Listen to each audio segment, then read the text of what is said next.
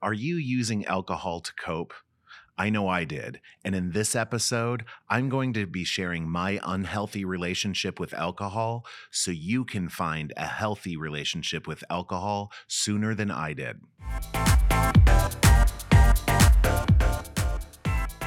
Hello, and welcome back to Rainbow Hilton, the podcast that helps lost and lonely gay youth slay suicide and live.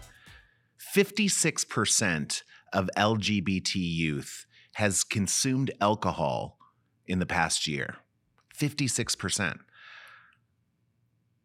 When I was growing up, we almost had to drink, especially as a guy, to fit in Minnesota. During the winter, all we did was sit around in ice houses and fish and drink beer. I hated the taste of beer. But I did it and forced it down to fit in. What? That's like me now if I go out for sushi and I take a bite of sushi that I don't like, I don't finish it. I don't have to. But I used consuming alcohol to cope with the stuffing that I've done. But it didn't stop there. I would drink and then become messy because when you consume alcohol and you're on medication, I was, don't do it, and you were suicidal and depressed, and alcohol is a depressant, it made me angry and violent, and I lashed out. I hurt people. I hurt myself. The last time I tried to kill myself was in my 30s. I'm 46. It wasn't because I was depressed or even suicidal. It was because I consumed too much alcohol in an emotional state and I took Tylenol PM. I didn't want to die.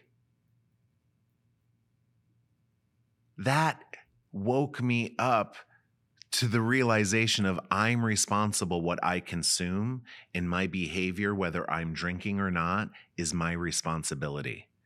And I don't like to clean up messy, sloppy situations, so I don't create them. I used alcohol to be able to be around people and put on a happy face, but inside I was suffering and I was depressed, which when the party ended, I was still stuck with me. The art of coping begins with you. What did I need in that situation? I needed someone to love me, to hug me, to say, hey, dude, do you think you need another beer? Do you think I talk to any of those friends anymore? Friends? They were just drinking companions through my 20s. Too many years. Do I still drink? Yeah, I love a good glass of Sonia Morgan. I love a good glass of wine. I love a cocktail. But I don't do it to stuff anything. I do it because I like the taste. And I definitely don't do it to lose control because I love the control that I have. And the art of coping and loving the life that you have is within you. Use glasses, alcohol, backdrops, fashion, a little accessory. Don't get overdone in anything. The art of coping is you finding the confidence to be who you are, no matter what you consume.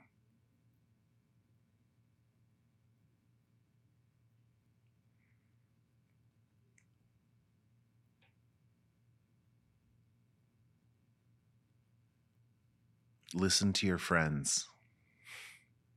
Stay connected to your friends.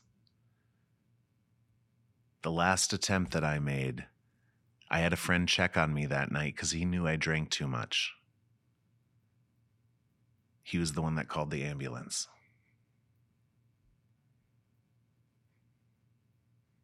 By the time I realized what was happening, I was already in it. What did I do? Again? The guilt, the shame, seeing my friend with the empty bottle of pills in the ambulance. That's not why I went out to have cocktails. I went out to have a good time. It just was not in a good time of my life to be having cocktails. I was getting out of a very messy 3-year breakup. I know if you get in a situation of a breakup, you want a drink to drown your sorrows, eat a thing of ice cream, a little bit of it, not to the point you don't remember and all of a sudden you wake up in an ambulance. Your life is too precious. So thank you for joining us on this episode. You get to choose the way you cope with life. The light of life is within you. You don't need anything to be who you are. Follow your rainbow. Thank you for joining Rainbow Hilton, the podcast. Don't forget to subscribe so you don't miss another episode. See you next time.